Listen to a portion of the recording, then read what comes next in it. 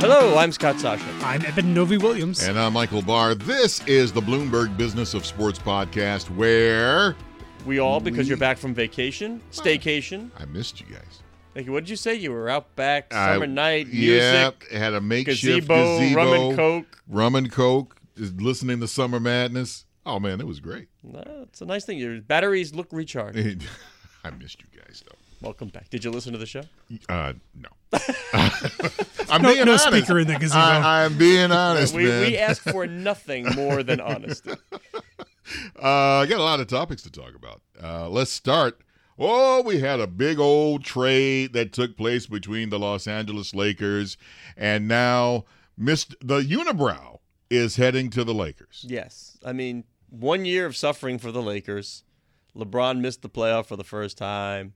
All of a sudden, the Lakers and star power, with more money to spend, by the way. So who's it going to be that joins LeBron and Anthony Davis in L.A.? But they, in a blink of an eye, are the betting favorite to win the championship, according to some bookmakers? Yeah, certainly. What a wild 2 weeks in terms of betting on the future NBA champions, right? Everything that's going on with the Warriors the last last week in terms of injuries, and now suddenly, you pair Anthony Davis with LeBron James and probably, a couple more pieces coming. The Lakers certainly feel like a favorite. Now we should add that in that trade, Lonzo Ball was shipped. So, and I always wonder what LeVar Ball was thinking because he was talking about it. He didn't really want to go to New Orleans. It'll be the worst thing. They'll never win. Whatever. But I got to tell you now, if you're a New Orleans basketball fan, future's bright. You have got even if they don't win, I mean, maybe they will. Maybe who cares? Like, you want to be entertained? That's going to be one entertaining team. That's sort of like the New Jersey, Boston, Herschel Walker, Minnesota draft pick trade haul. What a nice job by the Pelicans and David Griffin, sort of revamping that roster. Very in a tough spot when your star player comes out and says, "I ain't gonna be here. I don't want to do it." That's tough. You now are making it difficult. But injuries to the Warriors spurred things on. Kyrie Irving making it clear he's probably going to head to Brooklyn. Things fell in place quickly. The Pelicans, part of that deal is trade right swap for the 2025 NBA draft, which feels so far away right now. That could be LeBron James' kid, right? Could be Bronny. Yeah. A first-round draft pick in the 2025 NBA draft. But he'll pull an Eli Manning. He'll be like, I'm not going. Like, Rich Paul will represent him too. That's a 7-year-old now, right? Bronny's not going where he doesn't want to go. Amazing. That really, I mean, if you think about all of this, I mean, it's that third component. Now, do you just try to bust up the cap so then you get medium range components, or do you go for that big, maybe Kawhi Leonard style kind of? Are you talking the Lakers? Yeah. You go and get the biggest, best player you can. The point is, we're here with the business of sports. Winning's not enough in LA. You got to win with Sizzle. And Pat Riley knew that when he was in Miami. It wasn't enough to win. Remember, Shaq came in the big 18-wheeler, and then LeBron. People want to go to the beach, the club, dinner. You are competing for a lot of things in Miami. And just putting together a good team, I'm not sure the Toronto Raptors roster, as good as it was, is drawing sellout crowds to American Airlines in Miami. But you bring Shaq, you bring LeBron, suddenly it's the place to be. They make it cool. That's what you need in places like L.A. and Miami. And talking more broadly, the Lakers being good obviously is a good thing for the NBA, right? Yes. Getting one of their two premier, possibly even the premier franchise in the league back into the playoffs seems like a good thing. Yes. However, one caveat to that, we saw there was a big ratings dip for the NBA this year. A lot of people attributed that to the fact that LeBron James, the biggest star, moved from the East Coast, where he was playing at 7 p.m. on the East Coast, side to the West side, over to the West Coast, where his games, typically the home games, started much later. This is another shift of a star player from the Eastern time zone all the way over to the West. Nobody's watching the Pelicans end. They weren't on national TV. There's a chance that given the injury to Kevin Durant, he may choose to stick around for another year in Oakland, whereas there was maybe a higher likelihood he would end up on the East Coast, possibly in a Knicks jersey I this can year. guarantee he will not stick around for another year in Oakland. Okay. Because they're going to San Francisco. Let's see. Thank you, Michael Barr. Welcome back. We're nitpicking on a Monday morning. Picking nits, baby. Either way, I guess the point I'm trying to make, I do wonder if this increased shift of talent towards the West Coast is also maybe a little dangerous for the NBA. You make it seem as if the New York Knicks and Nets are not going to be resurgent franchises. Look, who were the top two people on the Knicks wish list? You had to assume it was Durant and Davis number 2, right? Of course it was. So Davis is no longer coming, and there's an increasing chance that Kevin Durant might not even be available this year.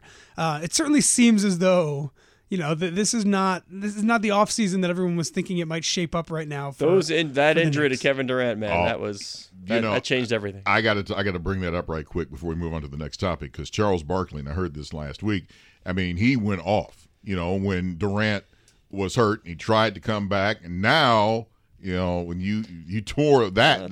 Come on. Come on, Barr.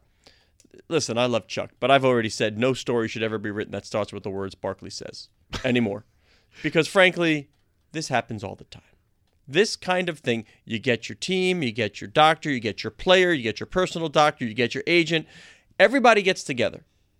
And if one person in that group says no, that player is not on the floor. So this happens all the time. May not be of the star magnitude of Kevin Durant and the platform of the NBA championship, but these decisions and these conversations happen all the time throughout sports. They all said yes. Unfortunate it happened. Unfortunately, he got hurt. Yes. But it's not like the Golden State Warriors forced Kevin Durant to say, you better play. That's not how this happens. So, But you knew that Durant was going to play regardless. You can't stop a player from. It's like, I'm going to play. No, actually, you can stop a player. No, the player's not going to stop himself. Some will. Look at Kawhi. Well, Kawhi didn't play at all with the Spurs. He said, I'm not right. I'm not ready. Ain't going to happen. There was a lot of acrimony between Kawhi and the Spurs. Your doctor said something misdiagnosed. But Kawhi Leonard sure said, I'm not playing. I'm not risking my career. How'd that work out for him?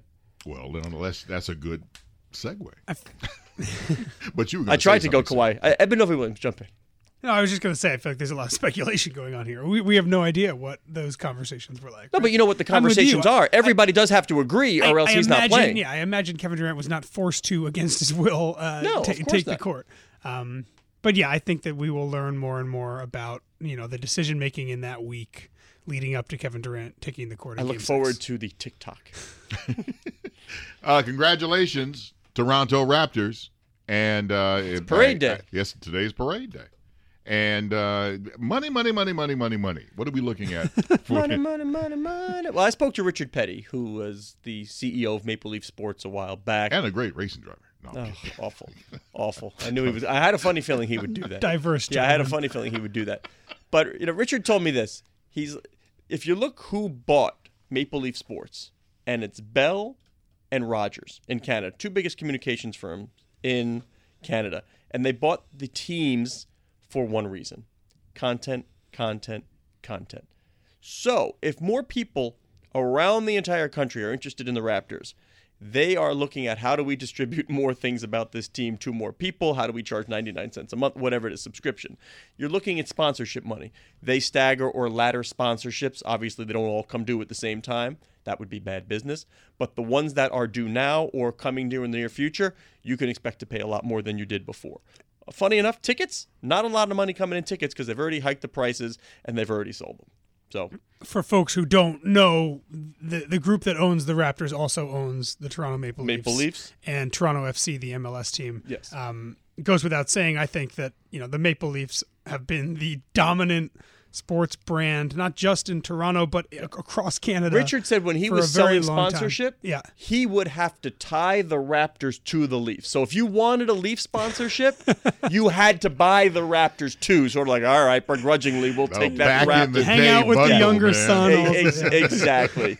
So now, Richard said, if the Raptors brand can stand on its own, that will lead to a significant boost of revenue for the basketball One team. other thing we've seen, and I imagine Richard touched on this as well, there are 7, 8 NHL teams in Canada. There's only one basketball team in Canada. It is the whole nation. And it did feel as though, at least when the team was good this year going through this NBA title run, there was a lot of support across the country for the Raptors. I'd imagine from a business standpoint, being Canada's team, Yes. which not even the Maple Leafs can really say, But there are is a tremendous business But the advantage. funding, there are territorial right issues too. At the end, they are restricted what they can do in some other places. So, like, is that like Vancouver, Like Vancouver, where the right. Grizzlies used to be? Did I ever tell you about the great sports business story, Barr? You'll love this. This could not happen today because of the communications technology. But there was a league meeting in Vancouver. I don't even know what year this was, years and years and years ago. And I happened to be sitting right with David Stern and Russ Granick and their whole team. So we get off the plane in Vancouver, and we're walking to customs. And I'm maybe like a person or two behind David Stern. And the customs agent was the person who informed David Stern, the commissioner of the NBA at the time, that Michael Heisley had just disclosed that the team was leaving Vancouver. That's amazing. They didn't. The commissioner, the deputy, the whole hierarchy of the NBA was right in front of me. And I found out with them, through a border agent, that the team was leaving the country. That's when you found out they were going to Memphis. That's when and like Michael Heisley had decided enough, we're done here. And then, you saw the immediate huddle of the top brass of the NBA, followed by the email from the NBA saying, we will have a press conference in 2 hours, at the whatever hotel. And like that it was so great because it just couldn't happen today. They'd have Wi-Fi, they'd be emailing, no, don't announce this, we're on the way. So, Wow. but a fun sports business story. That's impressive. Thank you. And, awesome. But what I should add too, the Toronto Raptors, they were founded in 1995, and I remember back then people were saying, I don't know. It's like, even back then also when we went also in Vancouver, it's like, I don't know. Should we on an NBA team that's going to take place in Canada? Now they're talking about not only in Toronto, maybe Mexico City as well. Yeah, well, it certainly worked, and basketball in Canada is growing. You have lots and lots of good players coming out of Canada. So the Raptors, there's going to be a money boost, obviously, from winning the NBA title. If they could, I think they would give a lot of that money directly to Kawhi Leonard for him to stay. How important is Kawhi deciding to stay in Toronto to kind of continuing this business push for the Raptors? Richard and I talked about, and again, that's Richard Petty, former CEO of Maple Leaf Sports and Entertainment. He said with him, they're a championship contender. Without him, they're probably a top 4 or 5 team. So, again, it's what's the staying power of what you created? What's the halo? Certainly more eyeballs, more attention are now placed on the Raptors. And if they're kids who are still going to be fans and watch on TV, and again, Barr, here we go, you don't need to be the person living in Toronto or near Toronto who's going to go to the game. It's that scalable nature of what can Bell and Rogers deliver to the iPhones and the iPads. That's how they're going to make their money. So, they have new fans, but what's the staying power of those fans? That'll determine how much more money they have. One other item I think worth mentioning as we discuss kind of the comparison and the business differences between the Raptors and the Maple Leafs, the Raptors, by virtue of being in the NBA, are worth a lot more money. Right. Yeah. The Raptors are $1.6 billion according to Forbes. The Maple Leafs are $1.4 billion, I think. So even though there is a tremendous difference in some of the business opportunities locally in Canada, the Raptors are still a much more valuable asset. Yeah, you wonder, should Bell and Rogers want to sell? You wonder what the enterprise value is of MLSE. I think you're looking at $5 billion. The entity's in, I think you're looking at about $5 billion. And probably 4 on paper with that added bonus of halo and scarcity and people wanting. You're looking at a $5 billion operation. It's the 3 teams, hockey, basketball, soccer, building as well? Yeah. Oh, okay. Yeah. But both the soccer and the arena? By the way, $5 billion easy, yeah. Toronto, if you want to keep Kawhi, give him that free food and that penthouse, and we'll be all set. And call it Toronto, not Toronto. I'm sorry. Toronto. Better. Okay. Now you sound like a... All right, I'll get it right. Florida State privatizing athletic department. What? Yeah, this happened a week and a half ago. We didn't talk about it, but we should have, so we're doing it now.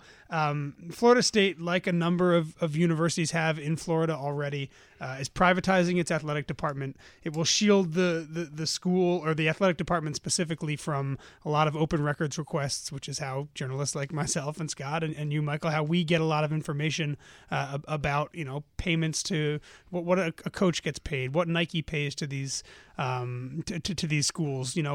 Conversations or emails between administrators when there's a scandal, things like that. This will shield Florida State from that and allow its athletic department essentially to act like a corporation.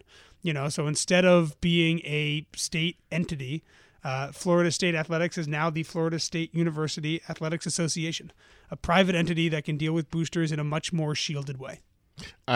Okay. First it's a good thing nothing nefarious ever happens in Florida. No, I was going to say nothing ever thing. happens. And second of all, I mean, come on. Now look, if you want to shield how much somebody makes, you want to say, hey, we don't discuss business at the dinner table. Okay, that's your thing. But it's like, I go back to what the original argument about the NCAA and the kids playing. Now you've privatized the AD and the whole department.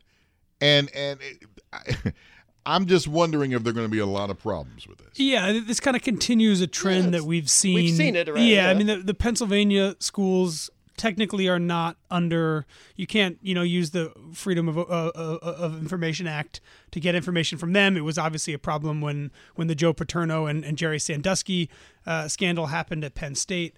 A couple years ago, the Georgia head coach, Kirby, he essentially spearheaded a bill that was signed by the governor that essentially allowed Georgia to delay open records requests, way longer than almost any other institution in the country. It's fun to see who bends how far to make it difficult to get information. Like Eben knows better than I do because he files them way more than I do. But it's like some schools, you have to have a local address. Right. In Tennessee, you need to have you need to be a Tennessee resident to request information. So we need to find a Tennessee school. resident to actually put the request in. When that Georgia bill passed, by the way, the lieutenant governor said, "I hope it wins us a national championship," which is pretty much all you need to know about the motivations here. One other crazy thing about this Florida State incident, and it's not just Florida State University. The University of Central Florida has a similar setup. I believe the University of Florida, the Gators, do as well. This essentially makes the athletic department a corporation, but it retains one pretty critical piece that private corporations do not have a right, and that is, they cannot be any jury judgments or settlements against Florida State Athletics are essentially capped right now at $200,000, and that's a thing for state or for state organizations, so that there's no undue burden on taxpayers, right? Because if Florida State University has to pay out a $10 million settlement, a lot of that money is going to be paid by the residents of Florida. But Florida State, the athletic department, retains that right. And this has come into play recently. If you remember, about a decade ago, a UCF football player died on the football field. Right. And I believe the original settlement was for UCF. I believe it was a $10 million settlement. And then UCF appealed it all the way up to the Supreme Court and ended up only having to pay, I think, the $200,000 cap. So despite the fact that Florida State Athletics is now going private, essentially, it is retaining this cap, this $200,000 cap on jury judgments and settlements. That is a tremendous benefit to hold. I'm Michael Barr, and this has been the Bloomberg Business of Sports podcast. We're here for you for the podcast every Monday, Wednesday, and Thursday. Barr, join us at the end of the week. You know who we got? Ready for this? Yeah. Michael Eisner. Former CEO of Disney, owns Portsmouth, lower division team in English soccer. His company, his investment company, owns the Topps trading card company. Does anybody collect baseball cards in or trading cards? I don't know. There's a big scandal going on in yes, trading cards I want to ask him about it. Yeah. So Michael Eisner. And you can follow me on Twitter at Big Bar Sports. I want you to follow him on Twitter at Big Bar Sports. Not even promoting myself. No. Mr. Soshnick. At Soshnick, no underscore, no anything. And I'm at Novy_Williams. And you can follow our show where you get your podcast.